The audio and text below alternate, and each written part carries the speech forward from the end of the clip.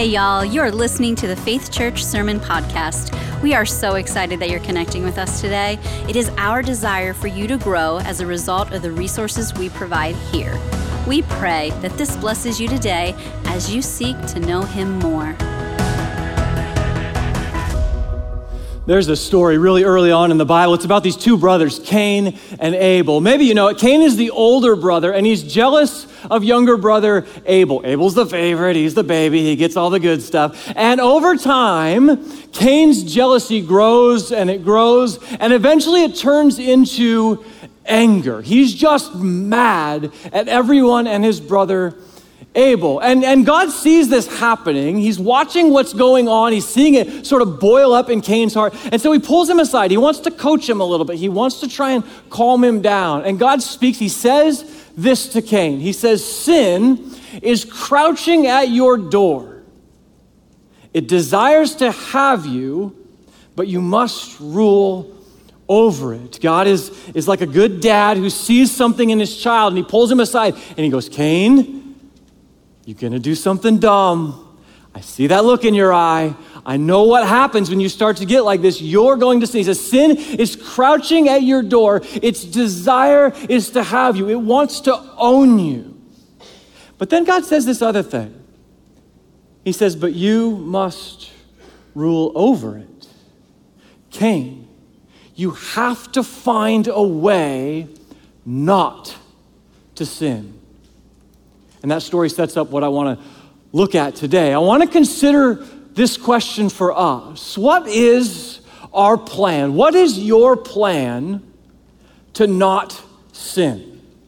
So God says to Cain, sin is crouching at your door. It wants to take over your life. In the same way, for us, sin wants to infiltrate our lives. Sin wants to come into our lives and take over everything. Have you ever stopped and just thought, what's my plan to avoid sin?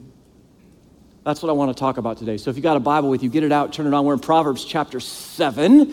Proverbs chapter 7. We're continuing in this series called Living Wisdom. And in 2022, we're going through the Bible together as a church family. We've got a couple weeks left in this section of the Bible, and then we'll jump into the New Testament. If you don't have a Bible with you today, I'd love for you to still get out your phone or something and follow along, because this proverb is a little bit long, and I want you to be able to see some of it for yourself. And I know that for a lot of you, you got up this morning and man, before your feet even hit the floor and you got out of bed, you thought, boy, I want to talk about sin today. That would be awesome. If we could go to church, talk about sin. Listen, it's a heavy topic today. I'm going to give you some meat to chew on. But I think it's going to be really helpful, because how many of us, we're just sort of going through life and we don't want to sin. We don't set out to sin. And yet we just take this stance of kind of like flying by the seat of our pants, hoping that when we get into situations of temptation that we'll be strong enough that we won't fall into the trap of sin. And so I hope as we talk about it today, I hope it's actually super practical. I hope that what we say today is really helpful for you and is something, and there are some things that you can actually put into practice in your life. So Proverbs chapter 7. Proverbs written by a guy named Solomon. He's the king of Israel. The Bible says he's the wisest man to ever live. And he's writing to give godly counsel and wisdom to his kids. Like any dad, he wants good things for his kids. He wants them to experience a good life. And so he writes to them to give them counsel. In Proverbs 7, he's writing them to give them a plan for how to fight sin. Ready? Here we go. He says, "My son, keep my words and store up my commands within you. Keep my commands and you will live. Guard my teachings as the apple of your eye. Bind them on your fingers and write them on the tablet of your heart." He's saying, remember the things, cherish the things, hold tight the things that I'm saying. He knows they're not going to listen to everything he says. To us, he's wise Solomon. To them, he was just dad, right? So it's easy to ignore. I know for me, from, I don't know, maybe the age of like 12 to 25, I was pretty sure my parents were idiots. Like they didn't know anything. They had nothing to offer me. Everything they said is like, you're old, just move on, right? And then somewhere in my mid-20s, I was like, man, they've gotten pretty smart. They've picked up on a few things. And though I didn't follow their instruction all the time along the way, I remembered it. I held these things in my heart, and they were embedded there so I could draw on them. That's what he's saying to his kids. Verse 4, he says, say to wisdom, you are my sister. He's saying, make wisdom a companion, a partner with your life. Say to insight, you're my relative. They will keep you, wisdom and insight will keep you from the adulterous woman. My teachings will keep you from the wayward woman with her seductive words. He's drawing his kids back to wisdom. He's begging them, please listen to the things that I have taught you. And he mentions, and he's going to tell a story about this scandalous woman. But scholars would say that what he's doing here, he's telling a story, but he's really doing something larger. He's talking about sin sort of more generically or more generally. He's going to use this woman, this scandalous woman, as really a metaphor for sin. And he's trying to encourage his sons. He's really trying to explain to them that sin is crouching outside your door like it was with Cain. And he's going to give them a roadmap for how to run away from sin. Let me read you this story that he tells. Verse 6. Solomon says, at the window of my house, I looked down through the lattice and I saw among the simple, I noticed among the young men, a youth who had no sense. So he's telling a story about something he witnessed himself out of this window. This young man, he says, verse 8, was going down the street near her corner, walking along in the direction of her house. It was twilight, the day was fading, dark of night was setting in. Then out came a woman to meet him. She was dressed like a prostitute and she had crafty intent. Again, he's telling this story that is likely a story that he actually saw, and perhaps he's warning his sons about this particular woman there in town, but he's doing something larger. He's using her as a metaphor for sin. Sin is crouching at your door. How are you going to fight it? And he builds more of this plan for them. He says this woman is unruly. She's defiant. Her feet never stay at home. She's now in the streets, now in the squares. At every corner she lurks. She took hold of the young man and she kissed him. And with a brazen face, she said, today I fulfilled my vows and I have food for my fellowship offering in my home. So I came out to meet you. I looked for you. I've found you. I've covered my bed with colored linens from Egypt. I've perfumed my bed with myrrh, aloes, and cinnamon. So come, let's drink deeply of love till morning. Let's enjoy ourselves with love. My husband is not at home, she says. He's gone on a long journey. He took his purse filled with money. He won't be home until full moon. With persuasive words, she led him astray. She seduced him with her smooth talk. All at once, he followed her like an ox going to the slaughter, like a deer stepping into a noose till an arrow pierces his liver, like a bird darting into a snare, little knowing that it will cost him his life. And now Solomon is begging his sons, listen, pay attention to what I say. Do not let your heart turn to her ways or stray into her paths. Many are the victims she has brought down. Her slain are a mighty throng. Her house is a highway to the grave, and it leads down to the chambers of death. So just sort of a warm, fuzzy, family-friendly story to get us started there. He's trying to warn his sons. I saw it with my own eyes. I saw this young man destroy his life. Why? Because sin was crouching at his door and he didn't rule over it. Instead, he let it consume him. And I want to use this story for us to sort of build or to understand how we could run from sin, how we could learn from this young man's mistakes, because temptation is everywhere. So for you and I, how are we going to learn from his mistakes and stay away from these paths that lead to sin, and as Solomon describes, that lead to death? I want to talk just for a minute, though, before we do that. I want to talk just for a minute about sin in general, because it's a word that we just sort of kick around, like, oh, sin, okay. We know, okay, sin is bad, but what does sin really mean? Is it a big deal? If so, why is it a big deal? If you try and define sin, you could probably find a gazillion theological definitions of sin. There's probably a bunch of people way smarter than me that are trying to pack it all together and come up with something. It would probably drive you crazy. I'm a simple guy, so I have a simple definition. It's pretty much just this. Sin is breaking God's commands, right? So God has given us commands. He's laid out these commands, these instructions. They reflect his character.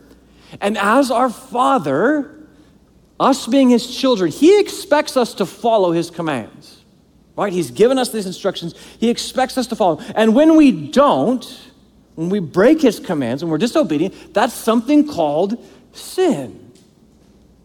Now, if you think about parents, like God, parents give out instructions and commands all the time, right, to their kids. I give out instructions to my kids all the time, every day. Clean your room, do your homework, put down the phone, whatever it is. Like, I give out these instructions. Now, do they always listen to my instructions? No, they don't. So what makes that different than when God gives a command and we break his instruction? Right? Because the truth is, they don't follow everything I say. And sometimes, let's be honest, it's not that big of a deal. Like if I say to my kids, hey, you need to clean your room. If they don't clean their room, don't tell them I said this. If they don't clean their room, is it that big of a deal? Yes and no, right? They should listen to their parents. Not really that big of a deal. Why is it a really big deal then if we, as God's children, break his commands? Well, let me frame it this way. Let's say I gave instruction to one of my children and they didn't follow that instruction, that command, right? They disobeyed that. And in doing so, let's say that it meant that one of my other kids had to die. Would that change the seriousness of it? Yeah, right? I mean, it sounds kind of morbid, but you see where I'm going here. God gave a set of commands, he gave a set of instructions, and we broke them.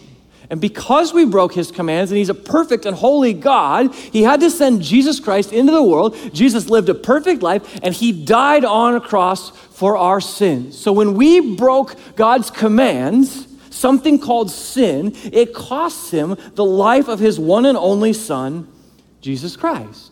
So you see why it's a little bit different than when my kids don't do their homework when they're told. And I say all of this because we are so quick to minimize and excuse sin.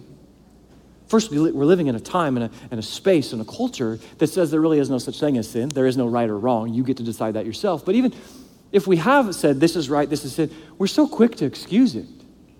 We have these cute little pet names. It's just a little white lie.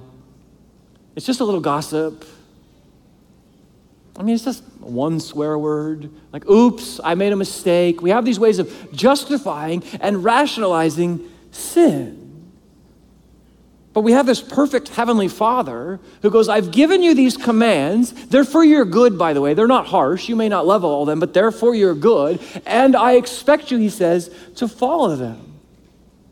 But we don't. We break his commands. It's something called sin. Now, intellectually, we can go, okay, we know all of that.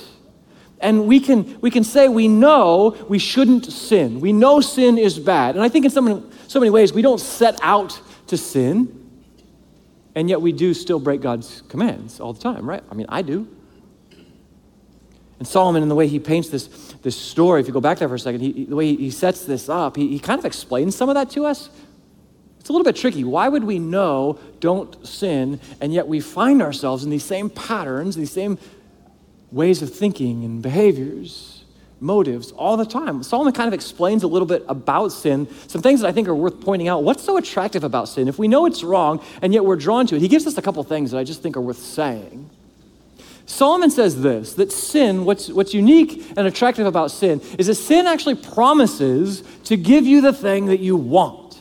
Right? So you go back to the story. It's so attractive. The woman says, come in. I have made my bed. The finest linens that you could find, I've used. Come in. I've made my bed and perfumed everything. And she invites this young man into her home. But we find out she's not just inviting him in for sex. She offers him something else. She offers him love. She knows that every person wants this deep intimacy, wants to be known and loved. And so she's not just inviting him to something that's sort of about his flesh, it's something deeper.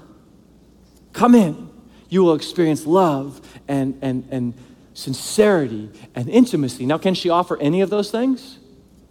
No. They can have sex, but she can't offer intimacy. And yet what sin does is it promises that thing that you need, I have it. I can give it to you. She goes, she makes this kind of weird comment about, I've just fulfilled my vows and I have food in my home. She's basically saying, come in and we will feast. She's offering to meet his physical needs, his relational needs, his sexual needs, his emotional needs, his spiritual needs. Can she do any of that? No. But that's what sin does. Sin promises that thing you want. Here you go. I've got it for you. Second thing he says is that he says sin is lurking. Did you notice the woman says, I saw you. I came out to meet you. I had looked for you. The Bible says that Satan is like a prowling lion. He's moving about. He's ready to attack and bring sin into our life. Now, that doesn't mean that the devil is hiding behind every bush and wants to trip you up, okay? Don't hear it that way. But it does mean that Satan is real and evil is a thing and sin wants to destroy your life. He says this, he says, sin whispers, no one else needs to know. She says to him, my husband's gone. He's not coming home anytime soon. You can come in, we can enjoy the night. No one will be the wiser. You know what I've found in my own life? There is often times where there's sin going on in my life, or that has gone on in my life, and it's true. No one else knows. But you know what the problem I've experienced? I know. I know. And God knows. And the weight of that, the heaviness of that, so far outweighs the pleasure or joy that sin promises that it will destroy you. And so sin will whisper to you, no one else needs to know. You can get away with this. And yet what we know is true, that Solomon so astutely says, is the truth about sin is that it leads to death. Sin leads to death. And there's a great proverb, 14:12. You should look it up and read it. It talks about how there's things that appear to our flesh as right, but in the end, they bring death. Romans says that the wages of sin is death. Sin leads to death, spiritual death. It can lead to physical death. It led to the death of Jesus Christ on the cross. And our culture says, no, it doesn't. Do what's good for you. Do what feels good. Do what's right. Good. Do what will meet your needs. Do you remember the very first interaction Satan has? The first lie he tells, he tricks Adam and Eve, right? What happens? You don't really believe that you'll die if you eat that fruit, right? Wait, God said what? That if you eat that fruit, you'll die? You're not gonna die. That's his lie. Sin's not that bad. It's not gonna kill you. And yet sin brought physical and spiritual death to Adam and Eve, and it does the same thing in our lives today. So go back to the story with Solomon on that happy note about sin. Go back to the story of Solomon, and let's go back and look at this godly wisdom and try and explore this question of what is our plan to not sin. We know that sin leads to death. We know that sin leads to destruction. None of us want to experience that in our lives. So what's going to be our plan? We just playing it by ear, or do we have a plan? And if you remember just the whole context of what we're studying, remember the series that we're in, Living Wisdom. We're trying to gain godly wisdom. We're trying to gain biblical training in our lives. We're not going to do this perfect. None of us is going to all of a sudden become sinless. The Bible says that all sin, all fall short of the glory of God. We have Jesus to pay for our sins. He does that on the cross. So if you believe that Jesus died and rose again, he paid for your sins, then each of us will stand before a perfect God who must judge and punish sin. But for those of us with a relationship with Christ, we don't have to fear that day because Jesus has already been judged. He's already taken on our judgment and our punishment for our sin. It's paid for, but we need a plan. We need a plan to avoid sin because we have a heavenly Father who deserves our obedience and he wants good things for us. And we know that, yes, our sin is forgiven, but sin can destroy lives, ours and the people around us. We need a plan. So if you don't have a relationship with Jesus, your plan can be to believe that Jesus, the Bible says Jesus died for your sins and he rose again from the dead. And if you believe that and you repent of your sins, then all of your sins are forgiven. For those of us that have a relationship with Jesus, We're forgiven, but we need a plan to honor our Father and to not shipwreck our lives. So Solomon lays out a plan for us how not to sin. Here we go. 3 quick things that he says. The first thing he says, if you don't want to sin or you want to stay away from sin, he says, stay in community. Stay in godly community. I don't know if you caught it in the story that Solomon tells, but he saw a group of people. And then all of a sudden he sees this young man sort of peel off on his own. And that's when he gets in trouble. Are you serious about avoiding sin and not giving in to temptation? I would ask, are you in community? Can you sin in community? Of course. But if the Bible is right, and Satan is like a lion who is on the prowl wanting to attack, and you think about lions, do lions attack entire herds? Or do they wait until they sort of peel one off and there's one who's weak and vulnerable and they go after that one? Satan loves isolation. He loves when you're by yourself. We say that we're serious about following Jesus and about keeping his commands, but then we make this an individual thing. Oh, I can handle this all on my own. I don't need people around me. Remember what goes on? First couple pages of the Bible, God creates man. He puts him in the Garden of Eden. It's perfect, but remember what he says? It's not good for him to be alone. And we take that verse and we apply it to weddings, and we think it's about marriage. It's so much bigger than that. That none of us are intended to do life by ourselves. You see the young man in the story, he's alone. He's in a place that he's not supposed to be. He's there at a time of night. He shouldn't have been there. And you wonder what might have gone differently if he'd have stayed with his friends. What might have been different if he had, in the outcome, if he had godly people in his life who said, whoa, wait a minute. You don't belong there. You shouldn't be there. That's trouble. Don't go that direction. I wonder if you have this kind of community. I wonder if you are around people that are interested in godliness. If you have people in your life that actually want to pursue holiness. Can you overcome temptation on your own? Yes. The Bible says that the Spirit of God that is inside you is more powerful than the enemy in the world. But we're not meant to do this alone. And man, Satan loves isolation. And so I wonder if you have community like that. There's lots of ways, places you can find that kind of community, godly community, family and friends, church. One of the ways, shameless plug, we have something here called sermon-based small groups. We have a new session coming up this fall. In the next couple of weeks, you can find out more on the app or on the website. Just a place where people know your name and they know your need. Do life together, pray together, laugh together, learn together, ask questions, cry together, eat together. Lots of different ways that you could find community. But if you're on the fence going, man, I need a place where other people are interested in pursuing godliness and holiness, and other people are going to be able to speak into helping me avoid sin and follow Jesus, lots of opportunities, but make sure you find community. Don't do things on your own. You'll lose. Second thing that he says is this: stay in community. And then Solomon says, run to God's word.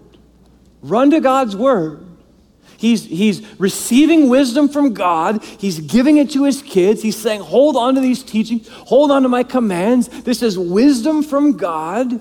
Run to God and his word. So often when we talk about sin, we frame it as don't do this, don't do this, don't do this, don't sin, don't lie, don't cheat, don't steal, don't, commit adultery. Don't even have thoughts of those kinds of things. I don't know about you, but when someone tells me what not to do, it's really hard. Like, here, don't think of a purple zebra. Go.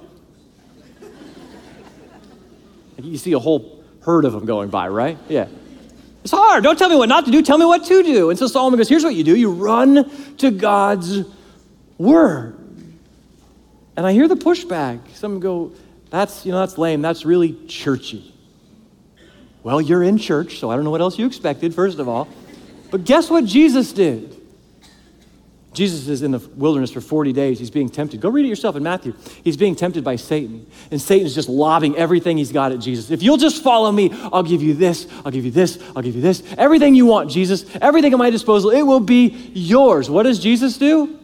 He keeps over and over again. He keeps coming back to God's word. He cites Scripture. He quotes God's word. Not because it's like some trick or some ritual, but because it's so ingrained in him.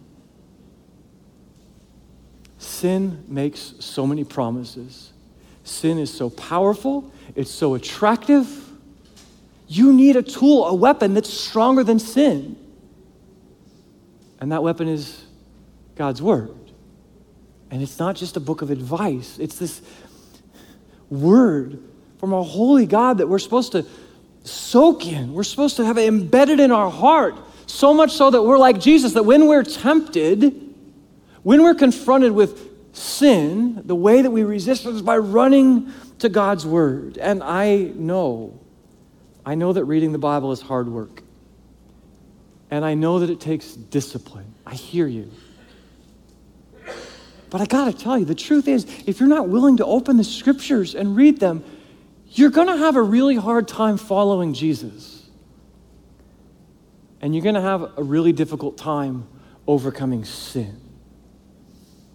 I'll tell you what I do. Maybe it'll work for you.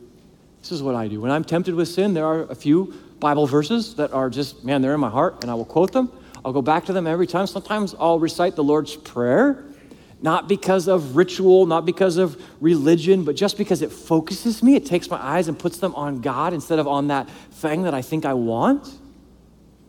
Something else that I do, I have a friend who taught me this. I think it's so cool. He says that he goes through the alphabet.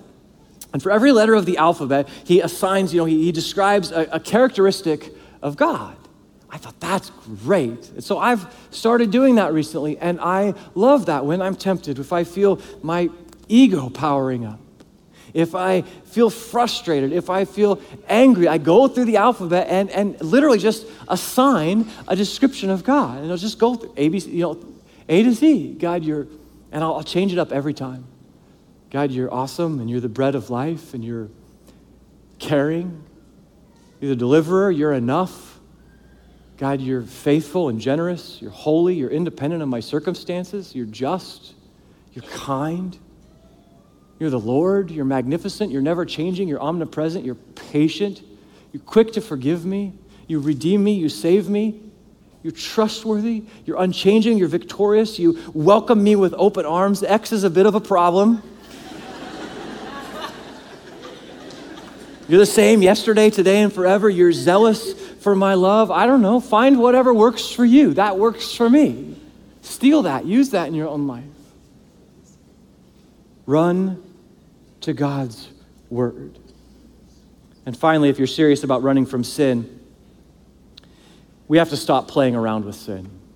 I get myself in trouble when I forget how devastating and how serious sin really is. I will hear God. I will sense the Holy Spirit prompting me. Brad, don't tell that joke. Don't say that curse word. Don't gossip. It's like he puts up this stop sign and I just blow the intersection. And I justify. Oh, the person I'm talking to knows me. They know I love Jesus. They've heard me curse before. It's not going to be that big of a deal. Justify. Man, we play around with sin. We love the idea that Jesus nailed all of our sin to the cross. And we love to walk over to the cross and sort of play with it, mess around with it. The young man in Solomon's story, why was he on that corner? He knew where he was going. He knew what was awaiting him. And he thought to himself, I'll just get close. I'll walk right up to the line. I won't do anything wrong. I'll walk by her block. She'll come out, we'll flirt a little bit, she'll flatter me. It'll feel good. But I won't cross the line. And then guess what? We play around with sin. We pray, Lord, lead us not into temptation. And then we put ourselves in these specific situations of temptation. When we say we're serious about sin, One theologian said it this way. He says, if we want to avoid the devil, stay away from his neighborhood. I like that. Another theologian said this, a guy named Jesus. He said, if your right hand causes you to stumble, cut it off and throw it away. For it is better for you to lose one part of your body than for your whole body to go into hell. Are you serious about avoiding sin and following Jesus? How serious? I mean, I don't think Jesus is really telling people to cut their hand off. But I think it's worth slowing down and going through the exercise of saying, gee, how serious was he? Please, don't cut your hand off, okay? But are you serious about sin? You serious about wanting to follow Jesus and avoiding sin? None of us outgrows the temptation to sin. The things that we're tempted by might change. I'm tempted by different things today than I was at 30 or 20 or 10. But the temptation to sin is not something that we outgrow. How serious are you about overcoming sin? Example, let's say that gossip is a problem for you. Let's say it's specifically a problem at work. Some of the times, the only reason you go is to hear the juiciest news that you can find. And you say you're serious about sin. How serious? Serious enough to find a new job?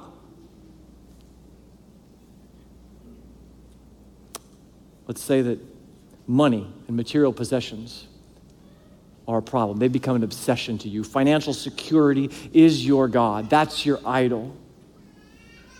How serious are you? Jesus said that the love of money is a problem.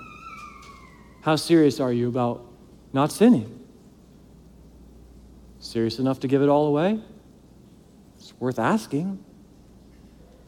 If the things that you are looking at on the internet are a problem, and you tell yourself, I'm not doing that again. I'm not going back there again. And yet you continue to find yourself in these patterns where you're going, Lord, that's the last time. That's the last time. How serious are you about not sinning? Serious enough to chuck your smartphone? You go, that sounds radical. Jesus said to cut your hand off. How serious are you? I'm just trying to say that the Bible and God is really, really serious about sin, and his sons and his daughters, we treat it like this cheap thing, like it's no big deal. And what we find out is it's not just that God's mean and he wants to put rules on us. What we find out is that we're like this young man in the story, that sin is killing us and we don't even realize it. It's destroying our lives and our relationships. Yes, as Christ followers, we're forgiven. But sin can ruin us in so many ways. And so I just want to challenge you. Because sin leads to death, I want to challenge you. What's your plan? Do you have a plan for how not to sin? I mean, I don't even know how to apply all this other than just kind of push it to you and go, maybe you need to spend a few minutes with the Lord and go, what's my plan?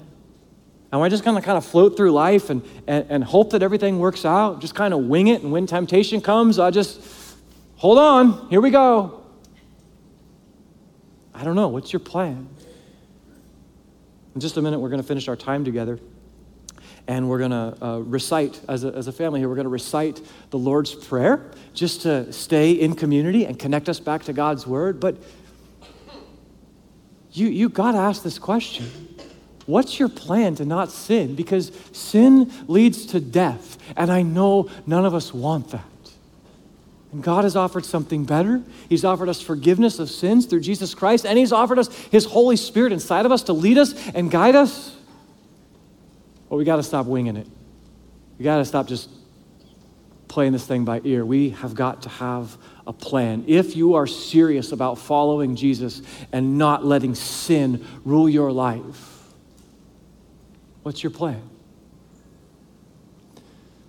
We're going to together recite the Lord's Prayer to end our time. So we're going to throw it up on the screen, and I want to invite you to stand And again, just as our way of being in community and going back to God's word, I think this is helpful. So, ready? Here we go. Our Father in heaven, hallowed be your name. Your kingdom come, your will be done on earth as it is in heaven.